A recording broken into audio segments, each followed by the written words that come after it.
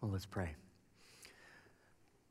God, would you give us that thrill of hope here this morning in a world where so many are filled with anxiety and fear and worry. Lord, we need hope. We need joy. And so don't let us miss you this morning. And so we pray, oh Lord, connect with your people, Lord, that you so dearly love, and grab a hold of our hearts today that we might see Christmas in a new light and the joy that comes from this story. For we ask it in the powerful and mighty name of Jesus, in whom we just sung and whom we pray. Amen. Well, a number of years ago when I was living in California, I had an opportunity to be the pastoral advisor for the Rose Bowl Parade float. The Lutheran Hour Ministries had presented for a number of years a float in the Lutheran Hour Parade. And that last year I was there as I was moving. They're like, we'd love to honor you if you would be so willing. Would you like to ride on the float that year? I'm like, absolutely, I would love to ride on the Rose Bowl Parade float. I mean, how many people get a chance to say that? That would be quite an honor. That was the float that I rode on. You can see the Bible in the back. Out of that sort of came the manger in there. That was the manger scene. And then we have obviously the ark that is there. And so Noah was a part of that. Moses was on the front with the 10 Commandments there. We had a Jesus figure, an older one on there as well, that he was there, a part of that. Now, my role in that was I got to play Joseph, Mary's husband, in there. And so here's a picture of me and Mary. Mary was the young daughter of the executive director for Lutheran Hour Ministries. So she's like 15 years old in the picture, and she gets to hang out with me all day. I'm sure that was a highlight of her experience as well with that. So she got to play Mary and Joseph. And you got to get there when you're in the Rose Bowl Parade. You got to get there about 4 a.m. in the morning to get a costume and go through security. And then you get all the parade floats lined up. And so we're there early in the morning. And some of the diehard people that are sleeping outside to get a good view of the parade will take time to walk by the parade staging area and get an up-front close look at all of the floats that are there. And so, you can hear people as they go by, oh, look at it's Moses. Oh, look at it's Jesus, and they're waving. And then somebody comes by and they see Mary and I, like, oh, look at it's Mary and Joseph. I'm like, oh, we get recognized. That's good. That's wonderful. And then somebody came up and said, could we get a picture with you? I'm thinking, oh, yeah, certainly. Yeah, you can take a picture, absolutely. And to come up, and no kidding, the guy comes up to me, hands me his camera, and says, here, can you get a picture of me and Mary? Yes, I can. And so I rode on the float, and there's a TV side of the float and the non-TV side of the float. And when you build the floats, you know that. I was not on the TV side of the float, which shouldn't be a surprise to anybody standing here. So you can't even really see me. You see Jesus there, you see Moses there front, and you can sort of see Mary there in the back. You can barely see a little speck of blue on that side. When you get in a little closer on this, somebody sent me a picture. Look I can really see you on TV. There it is, the top of my head, the little blue band right behind Jesus there and Mary. They get sort of front and center on the camera, and there is me sort of in the back. That's about as close a shot as I came on national TV, riding on the Rose Bowl Parade. So 5 hours of doing this kind of thing, and nobody recognizes or sees you. And I'm riding through that, and I'm like, this has got to be how Joseph felt. Just sort of that insignificant, unnoticed, unimportant part of the story. And I tell you, if that is the way you are feeling today, that maybe you are feeling unimportant, that maybe today's message you can grab a hold of and connect with. Today, as I've talked to educators and school counselors, one of the things that I hear more often, they said, I have never seen a year like this with the levels of anxiety and depression in students today. It is a pandemic, and it's not getting better. And I tell you, we live in a world, 2020 has been crazy, and it has been difficult and hard for so many people. And so as we live in this kind of world, we need the thrill of hope. That's why I love this series. And to give props to Pastor Jed, he was the first one months and months ago. I said, why don't you really just spend some time and try to come up with an outline by which we can dive into Christmas and celebrate this year. And so he went to work, and then all of us sort of threw our 2 cents in. And out of that came this series, Thrill of Hope, which Pastor Jed started a couple weeks ago. If you missed any of those messages, I want to encourage you to go to our YouTube channel or our Facebook page and check those out, because he started with the first is hope is coming. Like we live as Jesus follower kind of people. There is a hope that is yet coming, and we celebrate that. And then last week, Pastor Tim was talking about this idea that we are sometimes expect the unexpected. And he had a line in there that I thought was so good that made it into my journal when he said, "What if God rewrites your life script?" What if that is what God is up to and doing this year? So regardless of where you find yourself, I hope you're able to connect with us, because I have a feeling that you need joy today, that you would like to rediscover that resounding joy again for your life. And that's what we're going to dive into today in this thrill of hope, talking about where does this joy come from. So let's dive into our text, and you can see it online, or you can look at it up on the screen, or if you got your outline there, open up your Bibles. Luke chapter 1, what we just read a moment ago, verse 39. At that time, well, what was that time? Well, this is the time where Mary, who has been visited by the angel, and says, you're going to be carrying the Son of God in you. You're going to become pregnant. And even Elizabeth, your relative, is already 6 months along. And so at that time, after the angel leaves her, Mary got ready and hurried to a town in the hill country of Judea, where she entered Zechariah's home and greeted Elizabeth. Now, I realize that probably sounds like boring detail. But one of the things I've realized in following Jesus is there is never just boring detail. That everything is there for a purpose. It is a living word. And so, not to nerd out on you too much, but I was beginning to, why is this here? Why is the detail about where to go? Why is that here in Scripture? And so I did what a lot of pastors do. They sort of nerd out and they pull out all their little commentaries of different things that people have said about different texts. And I read through a bunch of them. I came across one, and I'd never read this before. He said, we have seen this story play out years ago in 2 Samuel chapter 6. So I grabbed my Bible, and I'm opening up to 2 Samuel chapter. What is 2 Samuel chapter 6? Well, it's a story of King David. And King David wants to bring the ark into Jerusalem. Now, those who don't know, the ark, that was the presence of God. There's an artist rendition of it right there. That was the presence and the holiness of God, that no one could touch it or be around it. They'd take it into battle. This was the very presence of God that was carrying. And David wanted to bring that into Jerusalem.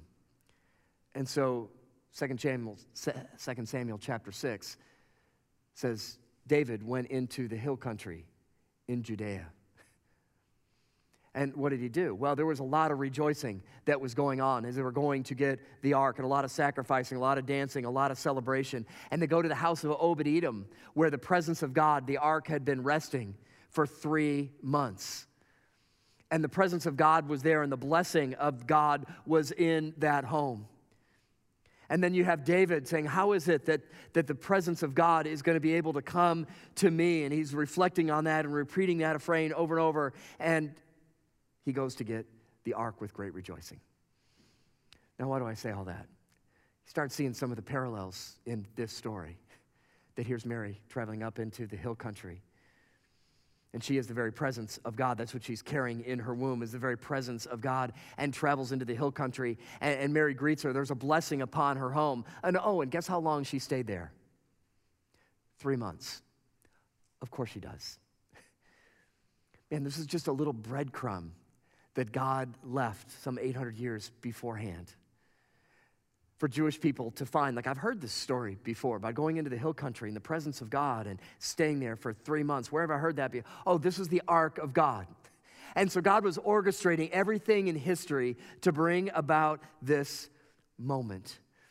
And this is one of the reasons why you can have joy and I can have joy amidst the craziness of what's going on in our world today. And that's because God is the one who is controlling history. We worship a God who's in control of history. Everything is under his control. There's nothing that is outside of his realm of being able to touch and to use and to do. See, our minds, we have this ability to look back on history, and you've probably done this. If you've lived a few years, you've had an opportunity to do this, where you look back on maybe a difficult season of your life, but you can see how that was all lining things up to get to where you are today. But man, I would never want to go through that again, But man, I could see what God was doing and how he was orchestrating all of those things. We can look back on history and see that happen. What God is able to do is do that into the future. God knows what's coming. And so he leaves these little breadcrumbs along the way. And maybe if I live another 20 years, I'll be able to look back on 2020 and go, oh, now I can see what God is doing. But we worship a God who already knows what he's doing. He knows what's coming. And this is why we can have joy, because regardless of the chaos of the world, that we know that God is in control of all things. So I love where God leaves these little breadcrumbs along history, these little hyperlinks going back into the Old Testament. And like I did this before, I just want you to know, so when you see it again, I was planning this. Mary wasn't an accident. And I had set this thing up a long, long time ago. Verse 41. When Elizabeth heard Mary's greeting, the baby leapt in her womb, and Elizabeth was filled with the Holy Spirit. So in a loud voice she exclaimed, "Blessed are you among women, and blessed is the child you will bear." Here's another little interesting fact as you read through the Bible. In Jewish thought, there is not a different word for a baby in the womb and outside the womb. So child is the same word for inside and outside. And there's great theological significance to that truth because it doesn't matter. God says this is where life begins.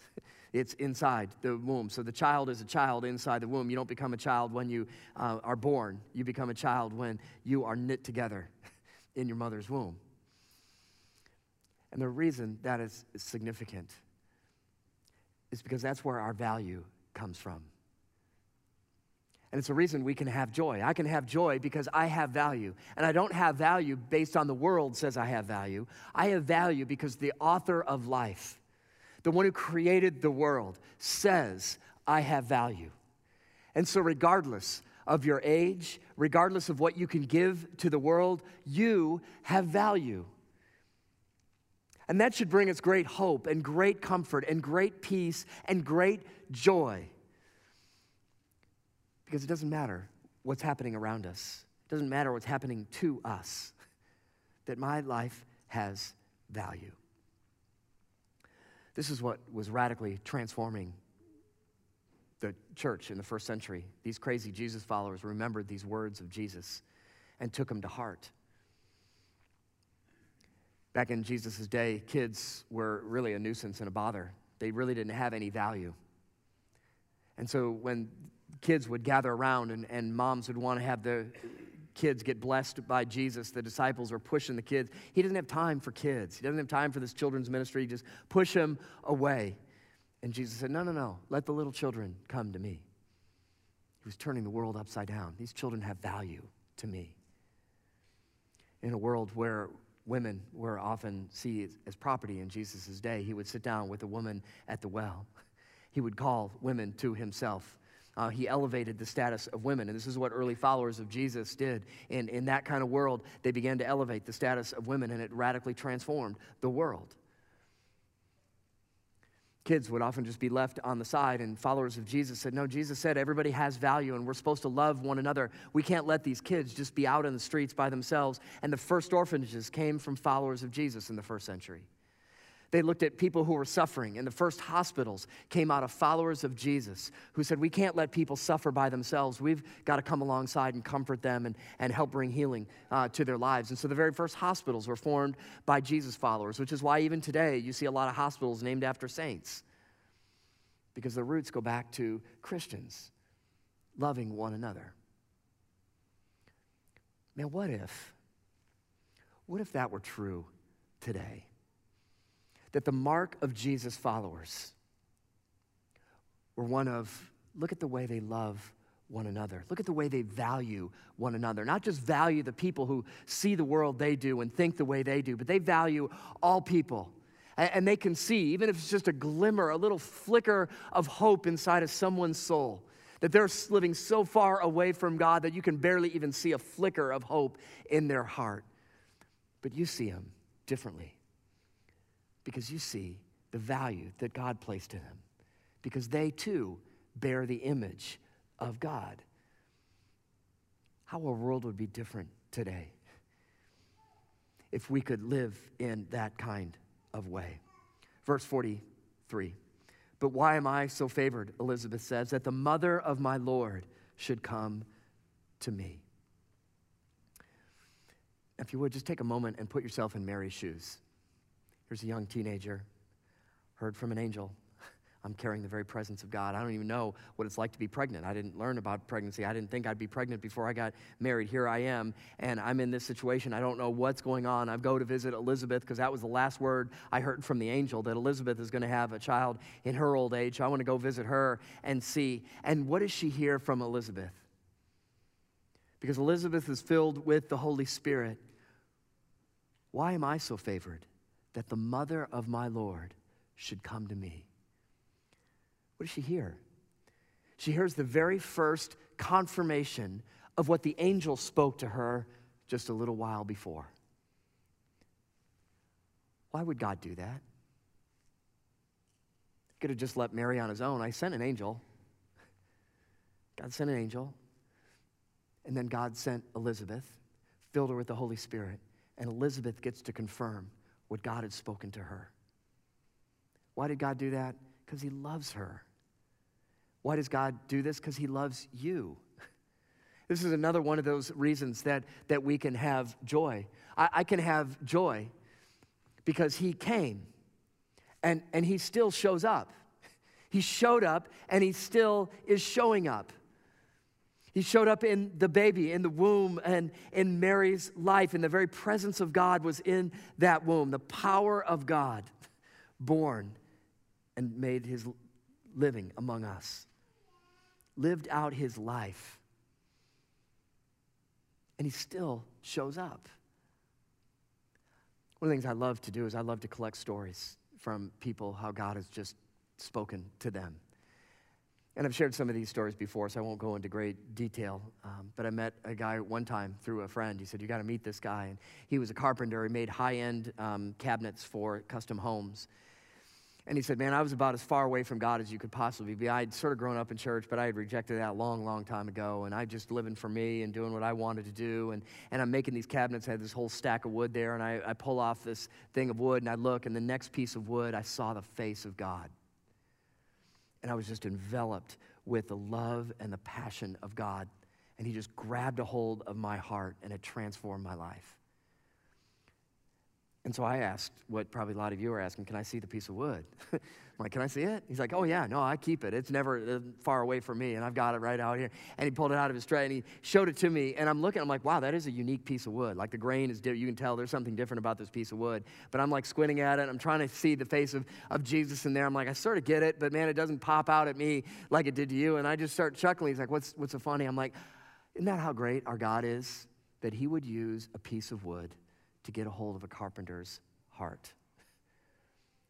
God spoke uniquely to you. This piece of wood isn't for the world, it's for you. God so loved you that he gave you this piece of wood to grab a hold of your heart because he cares about you.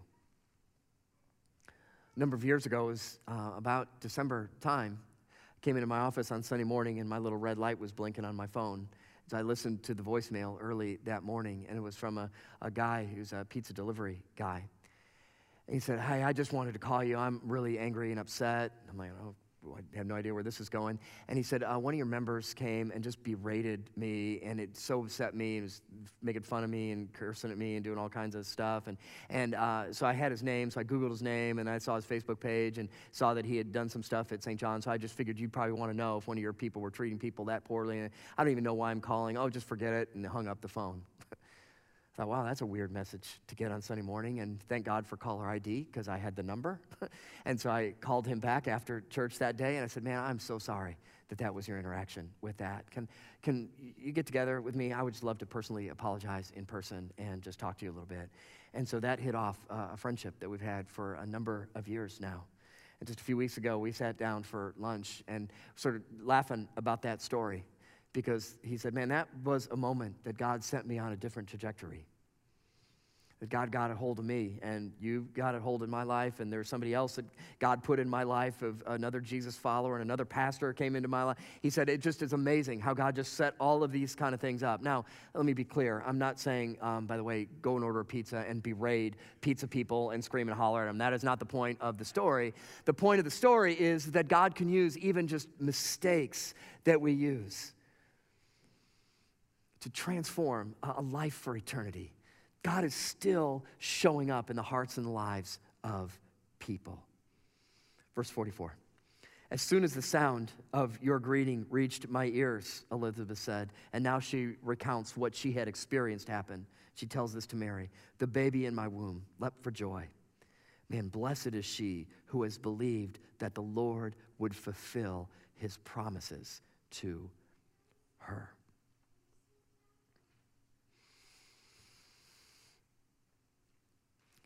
I don't know if it's an American thing. I have a feeling it is. I'm not sure the world wrestles with this like we do.